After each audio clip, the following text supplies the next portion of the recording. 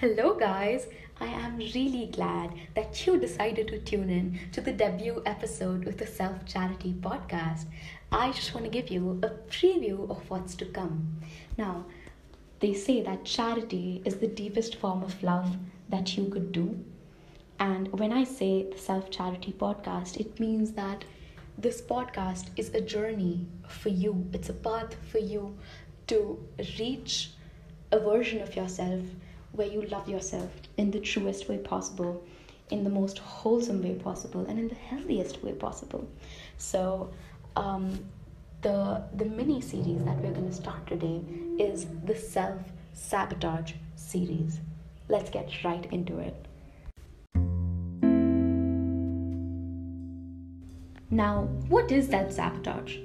It is basically the habit of becoming your own biggest hindrance. When your inner ego tries to make life harder for you at every juncture of your life, that is self-sabotage. And here's why it is detrimental. It's like being in a toxic relationship, but with yourself. Think about it. When there's a negative person that you're dating or a toxic person in your friends group, you ignore them, you stop replying to the texts, maybe you ghost them. But you cannot do that to yourself. You live in that body. You have to go to bed at night and your conscience will haunt you. So it's highly important that you are at peace with yourself. Now is the time to talk about some unconscious ways in which we self-sabotage ourselves.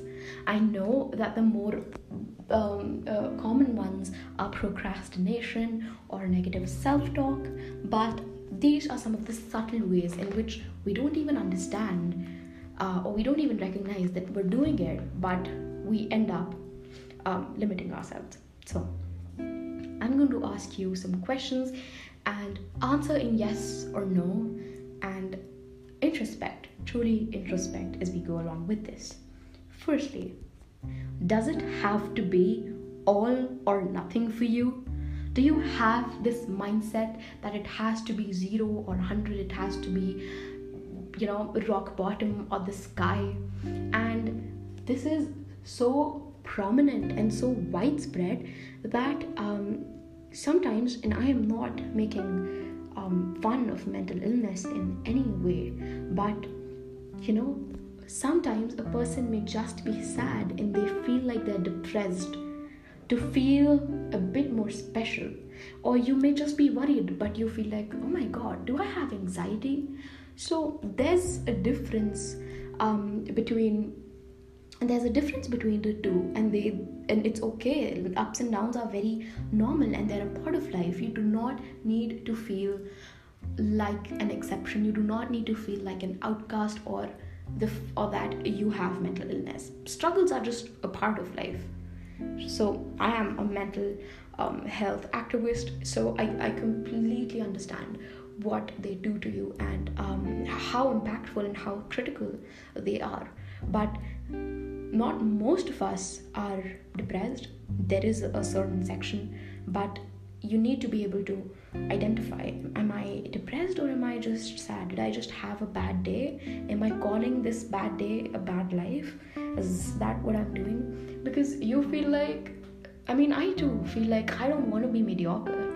I don't want to be in the 50 to 60% range. I should either be the best, I should either be around 100, or I should be really low, so that I am able to give myself that attention or that sympathy. And this is a concept by Mark Manson. So this is something I picked up in the way that I was sabotaging myself. So the deal is, you have to be in the race to win the race. You cannot say, I won't go to the gym unless I know for sure I lose weight. The truth is, you don't know, but you still have to do it, because chances are if you stick with it, it's going to be successful. Your venture is going to be successful. You're going to lose the weight, and that person is going to say yes. Now, on to the next concept. Do you give up at the last moment? This happened several times with me. It would so happen that I was maybe I'm doing really well, or I'm just at the end of a project, or I'm just about to achieve something, but I could not believe that I can be successful. Or I had this fear of success. I mean, success just didn't sound like me. There was a point of time when it just didn't sound like me. So I used to give up in the last moment to spoil everything I worked for. And this is basically, it's so bad. It's like creating art and then setting it on fire. It's that bad.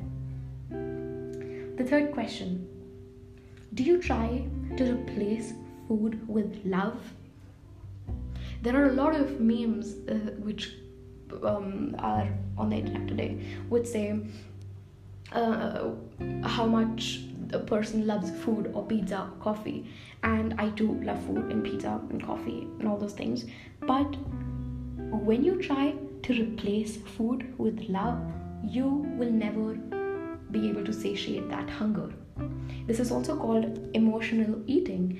And because of emotional eating, whenever you're bored or you're overwhelmed or you're stressed, maybe nervous, anytime you feel an extreme emotion, you will turn that to hunger, to feed yourself, to feel as if you're cared for, that you're protected. So if you're trying to replace food with love or with protection, or the feeling of being safe, then that is self-sabotaging you, because your body doesn't need it.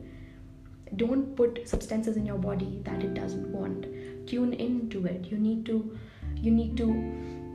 understand what it wants, because after all, it is your body, right? Now, the fourth question is: do you self-isolate? I am very grateful to have had many great people in my life, be it friends or mentors or teachers or just my girl gang in general.